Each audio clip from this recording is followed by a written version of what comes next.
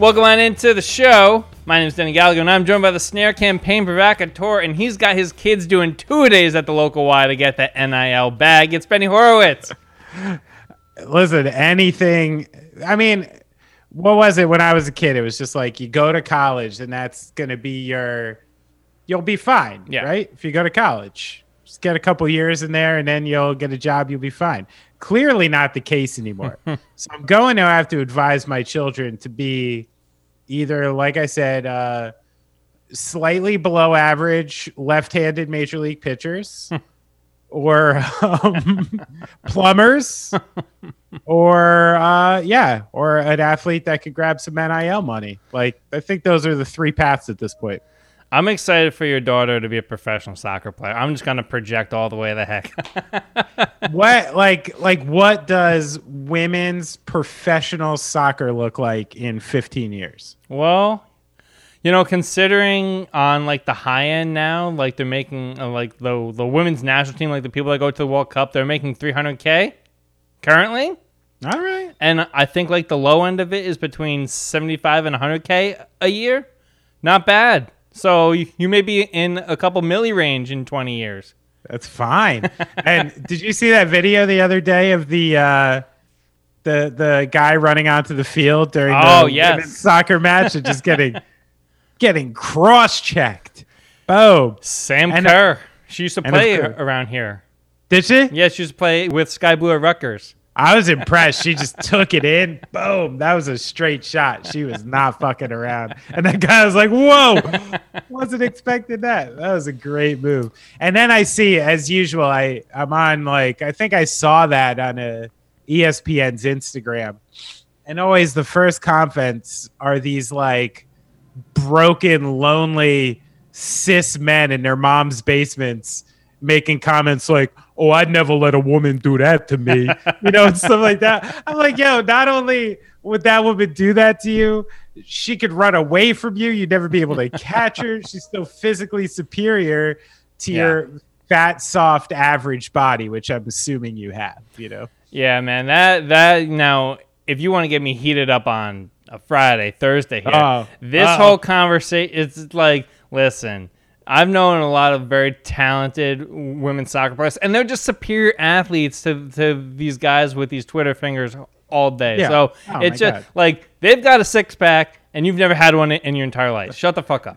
You see that? Like, I have these women got like Saquon Barkley legs. Yeah. I'm not fucking with any of them. No.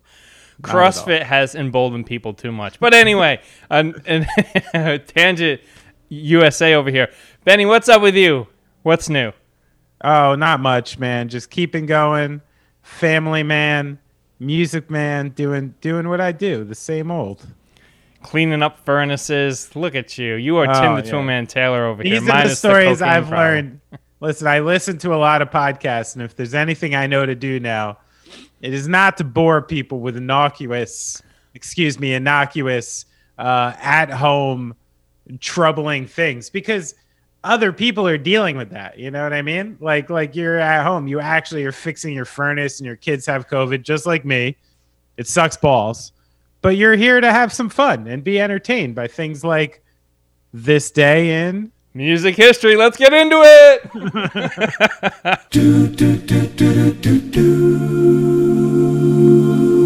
Oh, it's too rehearsed. It's good. It's good. I'm good. Come on. Give me the reps. What do you got? So this is an interesting one. In this day in 1991, a judge ruled in favor of the British singer-songwriter Gilbert O'Sullivan in his case against rapper Biz Markie, who sampled his song Alone Again without permission. Now, neither song is important in the musical narrative. Like, this Gilbert O'Sullivan song is not important. The Biz Markie song is also not important. What makes this important is it was the landmark case that established that samples must be cleared before they're used. So prior to this, like the whole industry was based on this kind of like, we'll take it now, deal with it later sort of concept. And, like Rapper's Delight was, Good Times by Chic. Africa Bambaataa stole, a Kraftwerk song for Planet Rock. And they were both just like settled out of court. Like, I guess like whenever they started making some money, they threw him some money. And, it wasn't a big deal. And by 91, most hip hop acts were clearing it at a very low cost, like Paul's Boutique for the Beastie Boys or something, which had 100 samples, which I think were mostly all cleared. The difference about this case was Biz Marquee's record company, which was an umbrella of, or under the umbrella of Warner Brothers, had asked permission for the song, was denied, and used it anyway. Oh, man. So that was the first part of it. And the second part of it was this artist, Gilbert O'Sullivan, didn't want just money. He wanted the song pulled out of the marketplace, like altogether. He wanted it off the albums and off the songs. So by the time he got to court, and since he wasn't messing around, apparently Biz Marquee didn't even show up. And the judge ruled in favor of O'Sullivan, and his song, the Biz Marquee song, was pulled off later releases of that album. It was pulled off the radio. Like, I think it just went away. The judge delivered a harsh critic of Warner Brothers and opened his ruling by quoting the Book of Exodus, saying, "Thou shalt not steal." So apparently, like, this case afterwards sent record company lawyers like scrambling to secure the rights of uncleared samples, even like tiny samples. Apparently, the case in point being Tennessee by Arrested Development, it used one word from the Prince song Alphabet Street. Prince was allowed to name his price and marked it at $100,000. So this is when the, I guess, the sampling Wild West, got truly commodified and everyone started getting paid for it, thanks to some guy named Gilbert O'Sullivan. He's almost like, what's that one baseball player who's credited with sort of starting free agency? Oh, I thought you were going Jackie Robinson here. I'm like, come on. No. Gilbert O'Sullivan did not break down walls. He just he figured out how to get paid. So that's why I'm going with that guy instead. I forget his name. But yeah, so I mean, it's a landmark case. It's the reason I brought up the baseball player, which I'll look up and find by the time you're finished with yours, is that I think it was a not famous person who set a very famous precedent, And now you have people citing parody laws as a way to like sample and like honor and stuff like that. So it'd be interesting to see how much of that still holds up, because it kind of feels like when it comes to sampling anymore on the internet, there's like no laws. Well, what's interesting, this ties very much into what our next story is with Bruce Springsteen. Yeah. And the baseball player's name was Curt Flood. Oh, Curt Flood. He opened the flood. How about that? He opened the flood of free agency. That's right. Anyway, well, speaking of sampling and remixes and all that stuff, on this day in 1994, a version of the Four Seasons December 1963, or Oh What a Night, re-entered the U.S. Top 100, where it stayed for 27 weeks, just as it did when it first appeared on the charts in 1976. The combined run established it as the longest chart-topping hit in U.S. history until recent memory. Yeah. And is that because of the Billy Joel cover? Is that why it wound up back up? No. So there was like the original version, and then there was some like steel drums and stuff that still gets played on like your like oldie stations now. So how about that? What do you say? Little Frankie Valli. Boy, there's a guy who, if he had to sell his catalog, which he probably already did to make Jersey Boys. So somebody got paid. Somebody definitely. And from, if you've ever seen the movie, it wasn't him. Right, exactly. All right. Oh, Benny, you know what that music means. It means we're starting to get into these headlines, these spicy headlines all around the world. Music, entertainment, we bring it to you in the first half of the pod. So, we have history. We love to talk about people selling their catalogs. This may be the catalog selling podcast of note. I mean, who else is talking about this? Just us. Exactly.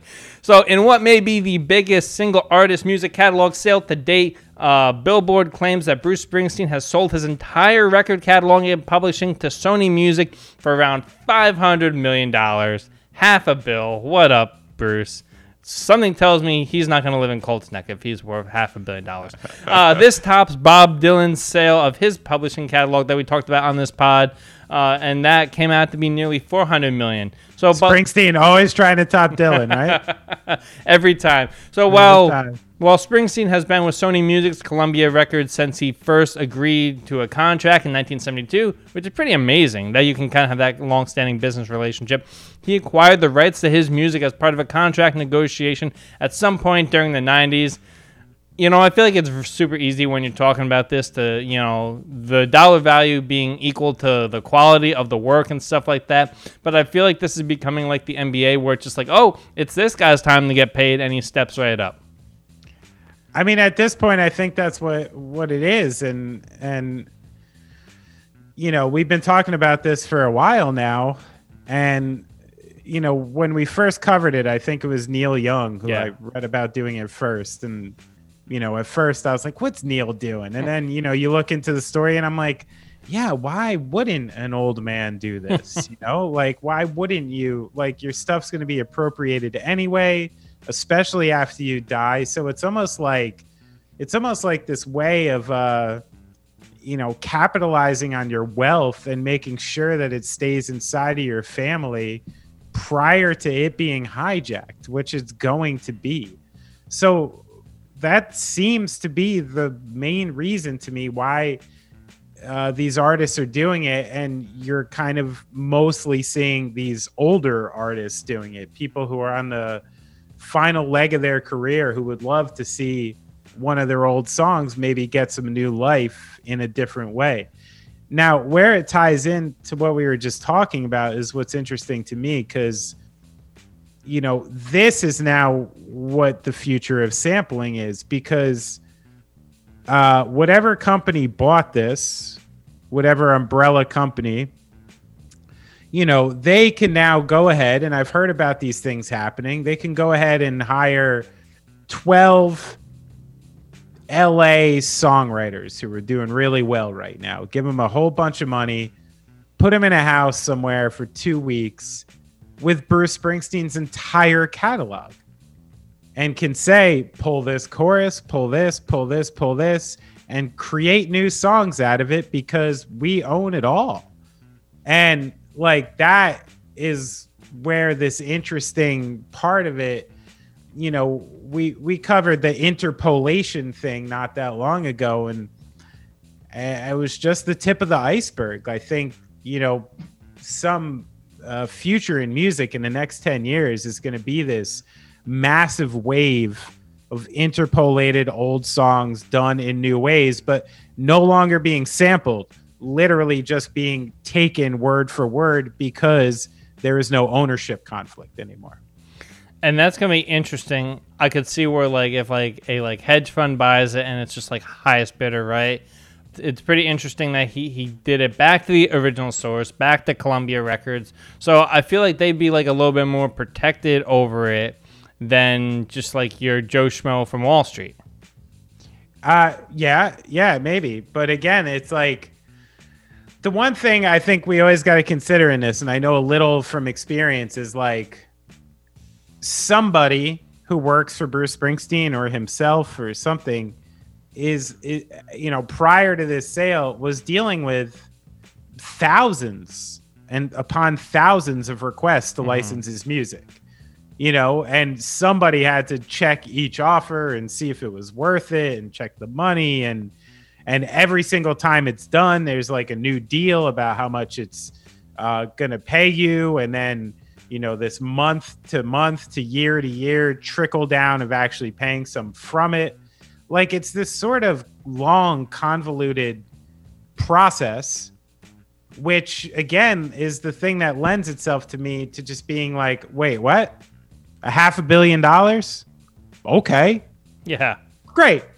I'll take $500 million, because when can a musician just get a check for $500 million in one shot. Yeah. I don't think that's ever existed in this industry. So like, why wouldn't you do it? Yeah. And fuck, like the Texas Rangers just spent more on their infield, and this is Bruce Springsteen's fucking catalog of like, golden nugget, beautiful music that like changes people's lives. And, some mixture of Marcus Semien and Corey Seager just got more than that. So like, who the fuck cares? Like, I'm happy for Bruce Springsteen, and I think he'll stay in Colts Neck. That's his area. He's got his ranch and his horses. Maybe he's gonna get a couple other properties now. Oh, how about this? Watch, he's gonna go all John Bon Jovi and be like, "Hamptons, here I come." No, just kidding. Hey. Like, listen, you got that much scratch, you go get an apartment in any Trump Tower anywhere. Oh, Jesus. Okay. But the interesting thing here, so the article in Variety that reported this said that he makes annually on his catalog about $15 million. Got to think 72, even if generous and he lives to 105, which would be God bless his soul, right? That's still only like. That's still only about 3. So get the $500 million while you're still here, and maybe invest in a sports team. Who knows? And maybe even it's a matter. I'm sure we're going to discuss it in a minute too. Like maybe it's a Succession style thing where you also look down and you're like, you know what? Like none of my kids want to do this. None of them like want to like be like the head of the Bruce Springsteen business corp, which in order to like, really secure the fact that your thing is being taken care of the way you would want it to when you're gone, you have to leave it to people who are going to like take care of it like that. And maybe some of these people don't feel like they have that either, Yeah. This deal allegedly does not include the live album, so that's interesting. Well, that makes sense. Yeah. I mean, interpolating live versions is quite different. Yeah. So shout out to him. He's, good for you, Bruce is going to be fine. He's not sleeping in a surfboard factory, which I don't even think those ever existed in Freehold, but that's okay. Listen, you know what? Everything I've heard about that guy from the normal type of person screams generosity.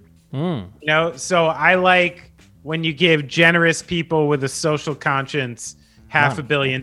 They usually do pretty good shit with it, Love it. Oh, well, all right, we're going to keep it moving here. A organization that hasn't exactly done good shit. We're going to talk about the Hollywood Foreign Press and the Golden Globes. Oh, Benny, I know you hate awards. I fucking love it. I love the whole damn scene. All right, like I'm here for arbitrary artistic awards that tell people that something's better than something. And all award season is confirmation bias that I have a good taste. Like, that's all it is. That's all it is for anybody, right? Yeah, I guess so Hollywood and the Hollywood Foreign Press announced on Monday the Golden Globe nominees. NBC is not televising this.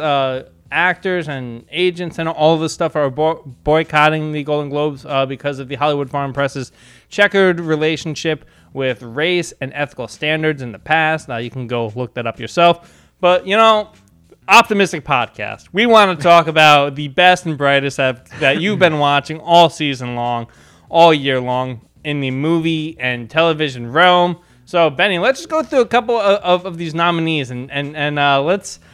I want to hear what you've been watching and what you think of things. All right, so let's start in the movies. Let's start with the pictures, shall we? What's the best picture you've seen this year? Oh, dude, I love this Licorice Pizza movie. So you went to the theater to see it? Yes. We went to the old on the Lower East Side, the old Messianic, the old vaudeville, the Messianic. There we go. Yeah, we saw this thing literally like the first weekend it was in New York. Went in, I was like, I gotta check this out. Features Alana Haim from the band Haim. I've made no bones on this podcast about how I feel about them as a band. Features Philip Seymour Hoffman's son, fantastic in this movie. It's a Paul Thomas Anderson joint. You know what you're getting.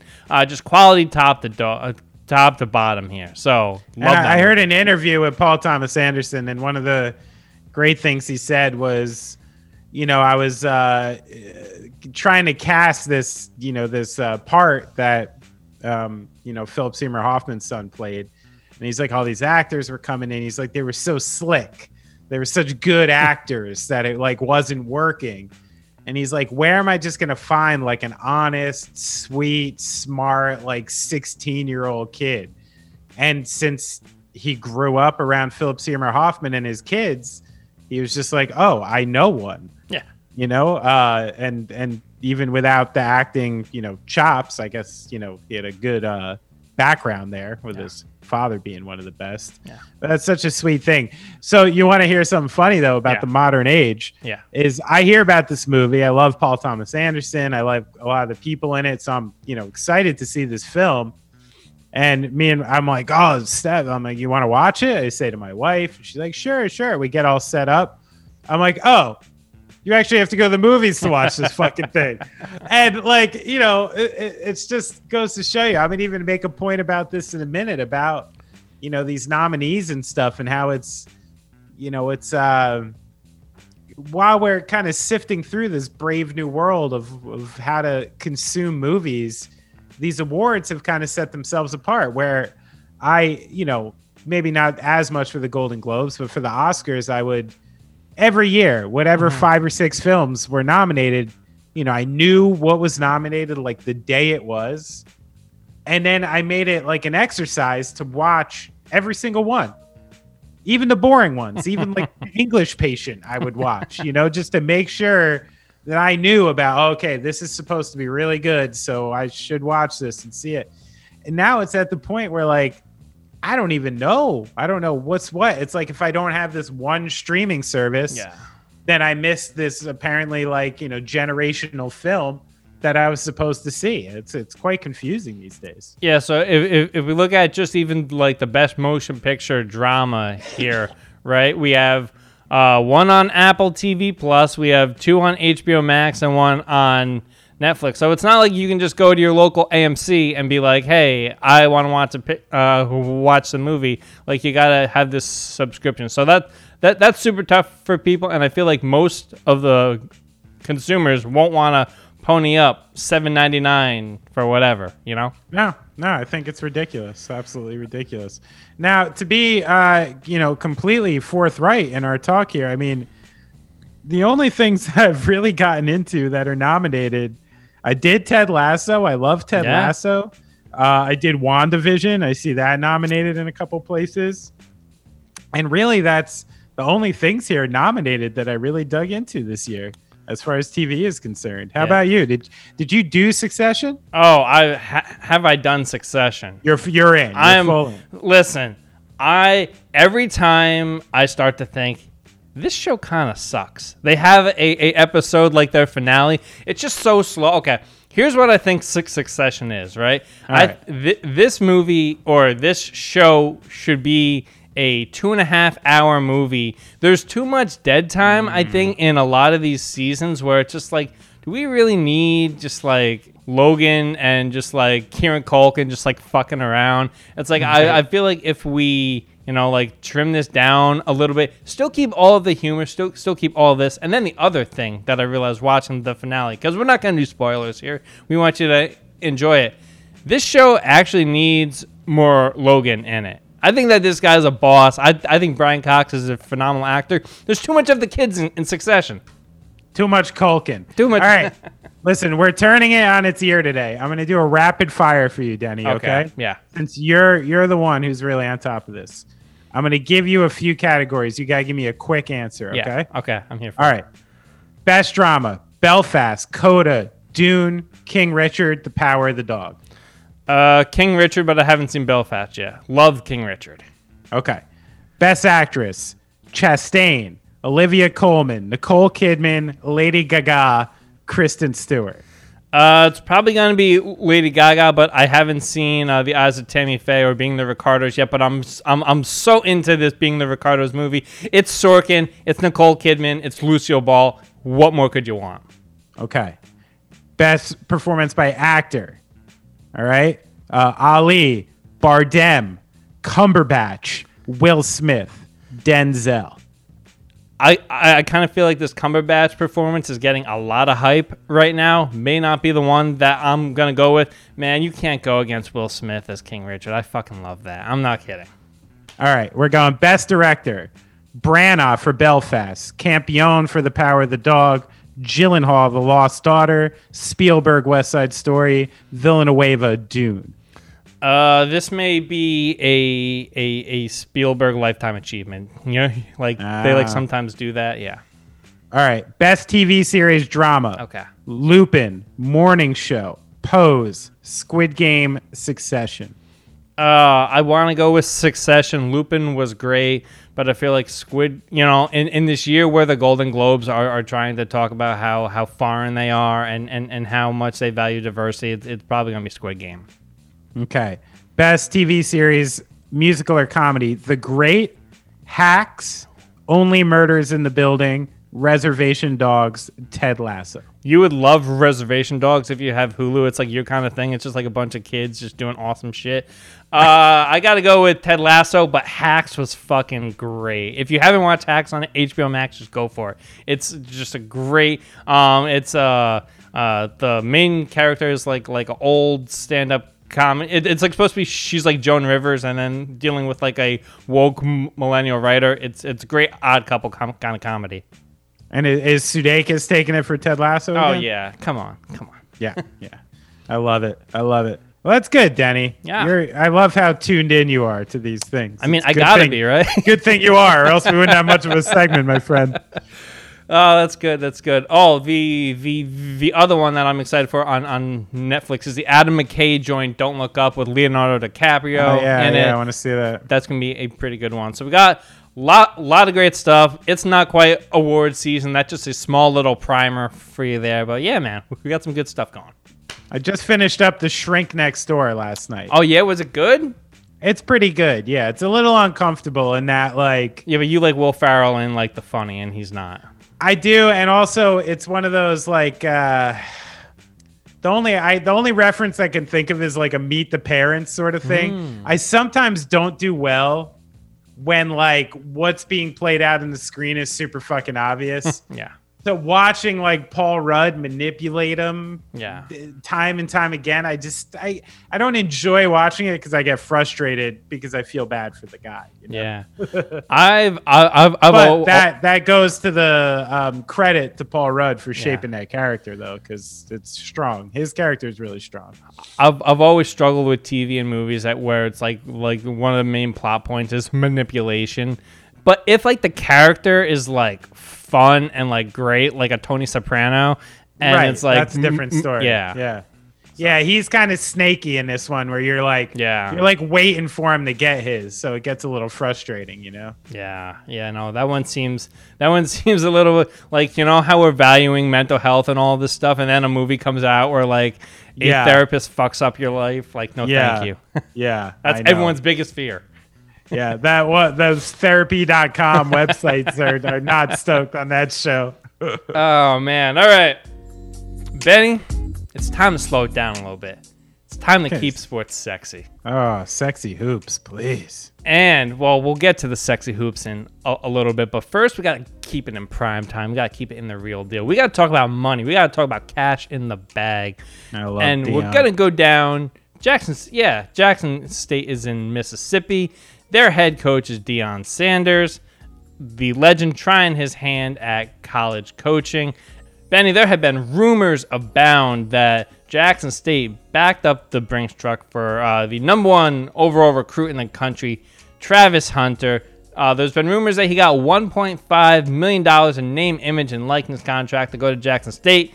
Coach Sanders kind of denied that, but you got to imagine that this number is huge. There have been speculation that in his deal to go there, that, you know, because like Barstool is heavily involved with Deion Sanders, so there's talk this kid's gonna have his own reality show as a college athlete there. There's gonna do all of the stuff with them, not to mention the local stuff. But I think that this is a pretty cool little paradigm shift for college football. a HBCU like Jackson State would not have had the opportunity to land the number one kid in the country if they hadn't managed everything perfectly, ushering in this new era with a guy like Deion, who's going to bring in the money, who's going to get you the top players for everything. So what do you make of a monumental flip on National Signing Day to bring the number one recruit in the country to Deion Sanders? Keep it sexy. I love it. I love it. I love it. And it's what I've wanted to see for so long. And I think it's like the exact thing you're seeing and the subsequent fallout of it is the exact reason the old establishment didn't want NIL in the first place. Yeah. Because they wanted to keep their establishment. They wanted to keep the power schools, the power conferences. There was a lot of people making a lot of fucking money. And what's the one thing that people make money want to keep doing? Making money. Keep making money. So when these things are proposed that, yes, are maybe fair to the young people, but we have this thing we need to protect. Well, this is the exact reason people were dragging their feet for so fucking long. And now these opportunities come in. You have a guy like Deion Sanders, who's like I was just telling you, I'm 41 years old. Deion Sanders was my guy. I love Neon Deion. I loved him in college. I loved the high stepping going into the end zone. And then, come on. You're playing in Braves World Series games, Falcons games during the day. This guy was like, just this next level, tremendous athlete in so many different ways. And he always just had that like bravado. The guy's a fucking superstar. He always has been. His nickname is literally Neon Deion, So this is what happens when you have these kinds of opportunities. He's using his power, his influence, his connections to the media and whatever else he's set up there to, I guess, essentially ensure the fact that this kid's money is going to be taken care of while he's there. Like I'm sure this was an implied part of the transaction. Not even implied. It doesn't have to be implied anymore. It can just be said. Yeah. This is what we can offer you if you come to Jackson State. So, I can see where Florida State and their fans feel some kind of way. I mean, apparently this kid committed in like March 2020, but this rule wasn't on the books yet, and I love someone taking. If there's one thing I love, it's people who gain power and use it for shit that I think is cool. Yeah. And that happened twice in this scenario because I love what Deion Sanders did and I love what he's doing with that program. And I love what this kid did. He's being the forerunner. He's being the first one. He's taking a chance going to this school, potentially limiting his draft stock because, people are going to be like, oh, he's been playing against, D2 wide receivers this whole season. How good of a corner do we know he is? So, he might be actually like hurting his money the first couple years in the pros because of it, but he's taking this step and I love it. I love to see it. And I love to see a little meh to the people in charge, Yeah, there's a couple things here. Number one, Deion's made no bones about his desire to coach. What a ginormous miss by Florida State here. Like, this kid, Travis, grew up a Deion Florida State fan. He was in your backyard. Everything was there for you to have this guy to kind of get some good headlines there going in Tallahassee. Number one, you're like, no, we don't want Deion as our head coach. That's fine. That's their decision. And then, bravo to Jackson State. You're like, hey, let's get on the map. Let's bring Deion in as our head coach. All the money that comes with it. Give him carte blanche. Carte blanche. Yeah. Florida State has to be kicking themselves with this. Yeah. Well, I could take that dumbass chop they do and, enjoy that loss. Yeah, definitely taking the L on the way out there. And then you see a bunch of other schools like SMU. Y'all remember the Pony Express. They are back in a big way. Their alumni network that has some pretty big names from the NFL has already started their multi-million-dollar fund to get guys to play. So you're going to see SMU back. You're going to see all of these lower schools that have, toiled in mediocrity because they haven't had the opportunity, splash the big cash, and maybe get a national title chance. That'd be really cool. Yeah, and it's the same thing. It's like if we weren't having this conversation, would you be checking the box scores of Jackson State games next year? No, neither would I. And now I'm going to. Yeah. Which means they're going to get some TV time, which means the other HBCU that they're playing against will be getting the TV time. And it's like, this is how things start. It's how you force the hand of people who didn't want to give you a chance, you know? We've talked a bunch about change on this podcast and you know, like in light of all of the stuff that happened during the pandemic, this is how you start. You have people putting their money where their mouth is. It's wonderful. 100%. All right, let's take it to the association now. Benny, we had a history at the Garden this week. Stephen Curry became the all-time leading three-point shooter in NBA history, passing Ray Allen. Steph notched his 2,974th, and then so on, three-pointer to take the record. 3,000 is in sight. Steph may be the first Mr. 3,000 in NBA history. How awesome was this? You know, let's kind of take people back to the actual moment of it. Number one, it happens at the Garden. He had two kind of poor shooting games before against Philadelphia, and he comes in, had to be at the Garden against a team that had the chance to draft him, passed him over for Johnny Flynn, and an incredible situation where you have Ray Allen courtside, you have all the celebrities courtside, you have his parents in the stands, so a lot to get to from the basketball angle, but Benny, that moment, keep it sexy. Well, first off, it was Johnny Flynn was the Minnesota Timberwolves boofing it. That's right. Yeah. Jordan Hill was the Knicks boofing it. But I do think there is something very appropriate about this happening at the Garden. And I even, you know, my brother, big Knicks fan, we might have a segment coming up soon called Angry Knicks Fan with my brother on. And, you know, like I just ask him the question straight up, like, Steph Curry goes to the Knicks. What's his career look like? You know, and it's a very real question. And, you know, he doesn't know exactly how to answer, but it's not like this, you know, and you think about, you know, the early part of his career and the variables that so easily could have gone wrong, you know? Imagine the New York Knicks organization dealing with his years of ankle troubles, you know, getting him healthy, getting him right, giving him that first big re-signing contract, even when he was hurt, kind of putting that faith in your guy like that. Like, the Knicks wouldn't have done any of that. Yeah. Like, you know, like it's not me making it up. This is historical incompetence, you know, playing in here. So, but this isn't a Knicks bashing segment. This is a Steph Curry segment. I loved watching it. I mean, I've always been such a big Steph fan because, you know, he's one of those guys. He's a joy to watch. He's an entertainer. He's like, he gets it. You know, I've seen Steph Curry live a number of times, and he's one of those people that, like, whether you're a fan of that team or not, he just like electrifies the arena. You kind of find yourself half cheering for him. Even when you lose to him, you're like, oh, what are you going to do? You know, what are you going to do about this guy? He's that fucking good. And he's such a nice guy. He's so vanilla, you know, like good married man, Christian man, never says anything wrong, good at golf, like the whole deal. So I think Steph Curry's like the easiest guy to root for. He's said everything right up until now. He pays respects for the people he passes. Same with Ray Allen. And, you know, that is shown by the fact that Ray Allen, who can be a grumpy dude, is in attendance, wearing a nice turtleneck and, you know, and really supporting Steph Curry moving on. I don't think anybody wasn't happy for him. So it was a beautiful thing to watch. And as far as becoming Mr. 3000, like, yeah, I mean, that seems like an absolute inevitability to me.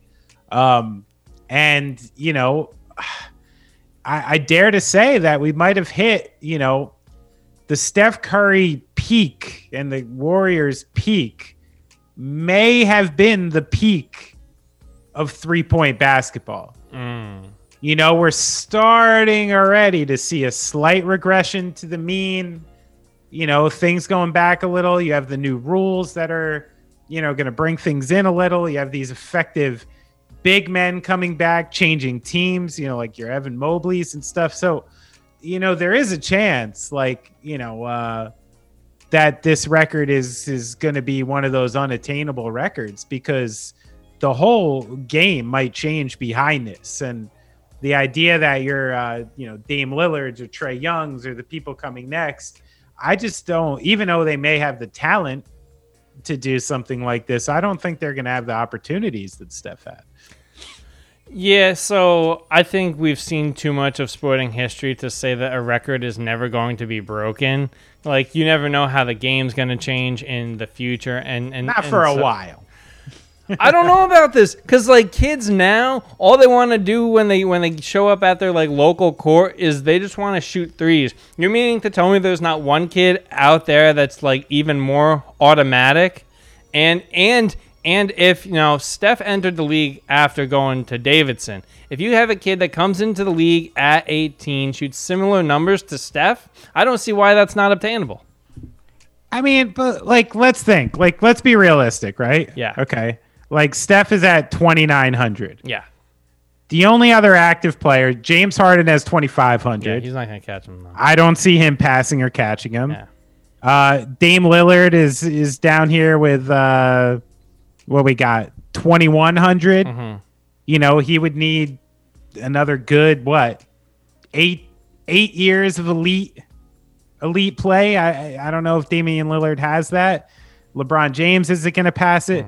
And now you're going down the list. It's not like I'm seeing young players who are coming close, or like Paul George, 1,800.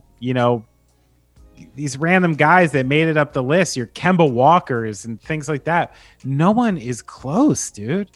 And it's not like it's like when I look at wins records or something in baseball, where I'm like, well, I don't think there's anyone who's gonna come close to this for a long time. Right. So I see this. I don't see anyone on his heels, and like I said, I kind of see,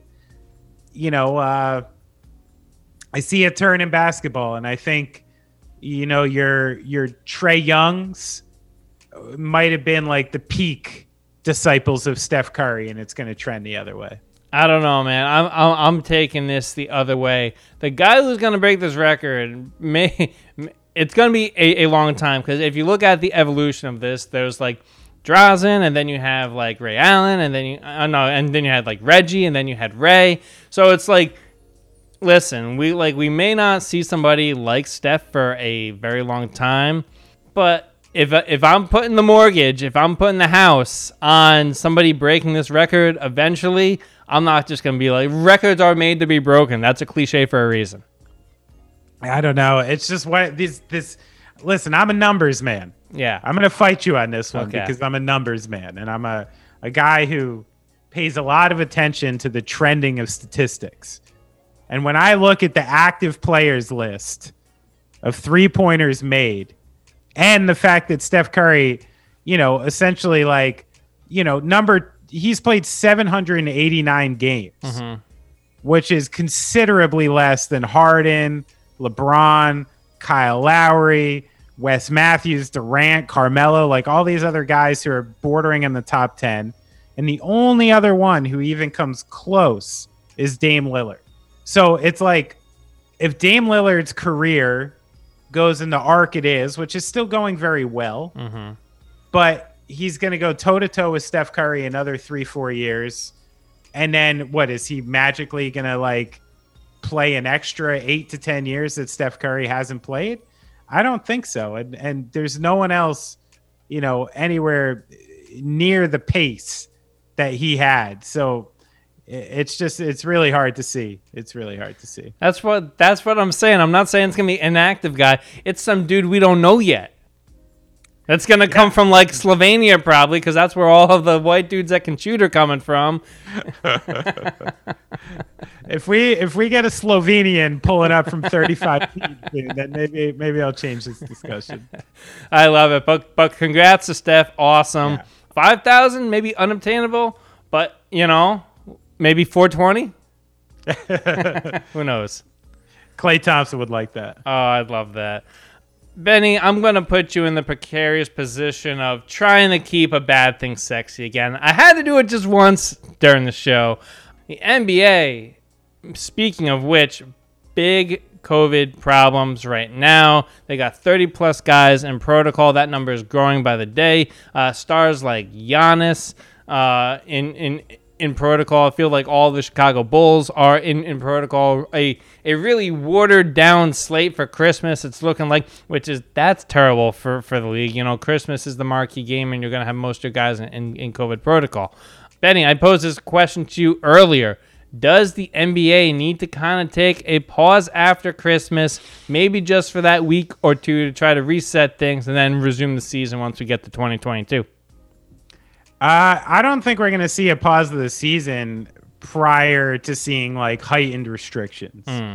You know, I think before we see that, we'll see, you know, teams locking down their players more again, bubbling their, you know, their whole traveling parties like they were last year. If it came to it, eventually, you know, taking fans out of the stadium again. But the idea that we're, X amount, 30 plus games into the season, I think it would have to get really, really serious, like cripplingly serious for them to actually just say, all right, let's just take, 3 weeks of games off of our schedule for the year, because God knows the financial hit that these rich fellas would take if they did that. So, obviously it's, you're seeing like the Bulls and players like they get, 10 guys in their COVID list. The Nets just had to sign fucking Langston Galloway. So Kevin Durant didn't have to play with all G Leaguers again next game, even though I will say, I don't know if I've seen a superstar have more fun playing basketball than I saw with Kevin Durant playing with those G League boys the other night. Kevin Durant loves basketball, and it's really fun to watch, to give him some credit. But to answer your question, I don't think we're at that point yet, and I do think we'll see that series of steps prior to something like that happening. Is this just what it's going to be like every winter for the next few years now? It's like, we're going to get to a point where like COVID is like low, and then the next variant is going to come along. We got to get another booster, and it's like a higher heightened version of the flu. And I don't know. It's just super sad. Nothing's going anywhere anytime soon. No, I'm pretty sure you just nailed what I think is kind of currently happening. Like we sort of had a chance to get in front of this, spent too much time, fighting with people who are not interested in getting ahead of it. And now we're behind it again. I think we're looking at a very, very similar thing to last winter. The only thing that's different, I was just discussing this with my wife, is like, it's a little less scary. Yeah. Last winter, we're like, oh, they're taking body bags out of, hospitals and bringing them to some island in New York. And you're kind of had this apocalyptic feel, the idea that it's a little more under control, a little more understood, a little easier to treat, like all of those things are in play, which again, I think makes it less scary. But without turning this into a COVID episode, I do think there's an open end to this, and we still don't know how it's going to look in the future. I will accept that as keeping it sexy. I mean, I could have went gloom and doom. I didn't bring up conservatives or anything. I'm proud of you. That's growth. If there's a way to make a segment not sexy, it's to start talking about conservatives. Let me tell you. Oh, all right. Well, then let's move on to something that I think you can kind of keep sexy here. Let's talk about Luka Doncic. It should just be considered the political party of the missionary position. Let's be real here. Oh, man. Well, if there was one basketball player that I would describe as the missionary position, it's Luka Doncic. No, just kidding. Oh. Hey, listen, he's not getting along with his teammates this year. He's forcing people out. It's a very controversial topic. Ouch. But rumors have and reports have come out of Dallas that Luka Doncic may not have asked for Rick Carlisle to be let go or to move on. But it was kind of clear that this situation was not going to work for another season between Carlisle and Doncic. Doncic has his way of doing things, didn't exactly see eye to eye with the former Mavericks coach. But what do you make of Doncic being so young and the stance that he has in the Mavs locker room of, we know you're not happy with this guy. We will take him out before you can tell him it's me or him. Keep it sexy. Well, the story that came out with Carlisle and Luka, I had some problems with it just in general. It felt thin, and it felt like a strange story because, I get that Luka Doncic and Dennis Smith Jr. were friends. That's cool. I'm glad that Luka seems to get along with his teammates, not named Kristaps, pretty well. But, Carlisle was basically like, I've given up on this person as a starting level point guard in the NBA. And he is absolutely right. Dennis Smith Jr. is not a starting level point guard in the NBA. And, I remember that season when preseason, people anticipated, Dennis Smith Jr. being a ball handler and Luka being able to learn how to play off ball. And like, this is what people were thinking. And you didn't have to watch that long to know that that's not going to work. So from a basketball side, I was like, it's correct. Who cares? And then all the other stuff, the conjecture and all and then Carlisle did this and Luka said this. And then, one day he left the court kind of like this and there was an argument. It really felt like fishy to me. Like they were fishing for some meat and some drama there. And it, I think for some reason, Luka's kind of getting targeted like that. I think he's starting to become a little bit of a heel for, I don't know, just some of the way he acts. I think people think he's whiny sometimes. But I don't really buy the hype about it all. I think Luka's like just as good as was advertised, and there's been a little regression to the mean because of various different things, but it's not like you're looking at some really like complete roster here that's like underperforming. Dallas has a million holes. They haven't taken that team, put it together correctly around Luka. He's still so fucking young. So I kind of hate all these stories, and they're sort of strange. And I got to ask you, while we're on this topic, okay? Now, Luka and Jokic both have gotten a bit of like a reputation in the last year or two. They've gotten a lot of scuffles, a lot of issues with refs. And is this a matter of both of them being particularly chippy people? Or are these guys like these European superstars? Are they being like highlighted a little more by the rest of the league? I mean, there's 100% a cultural difference. I mean, that's what happens in like Eurobasket and stuff like that. Like you go at the refs go back at you. Right. It doesn't exactly come to fisticuffs. There is a respect there, but it's got like an Italian coffee shop. Exactly. Like, But that's what happens over there. So when these guys come to here, you can't just speak publicly or you'll lose money if you criticize the refs. It's a bit of a culture thing, so you try to keep it on the court.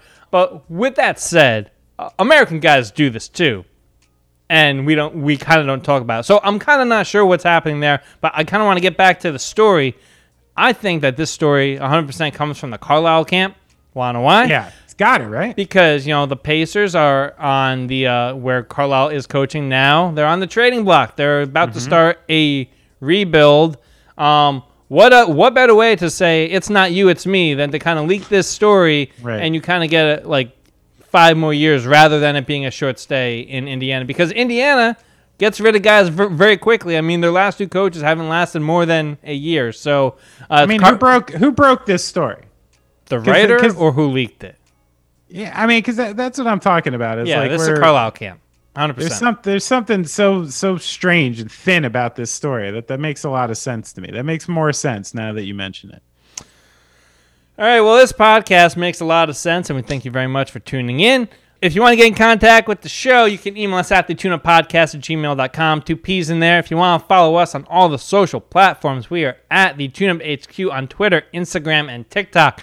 Be sure to rate, review, subscribe on Apple, on Spotify, wherever you get your podcasts. We need these reviews to go way up to the top so that, it can kind of circulate to the top of the feed so that other people can join the family. We're going to try to keep it in the family. Oh, yeah. Hey, if you want to follow the big man, he is at Benny Horowitz 1, number 1 in your mind, number 1 in your heart, number 1 on Twitter.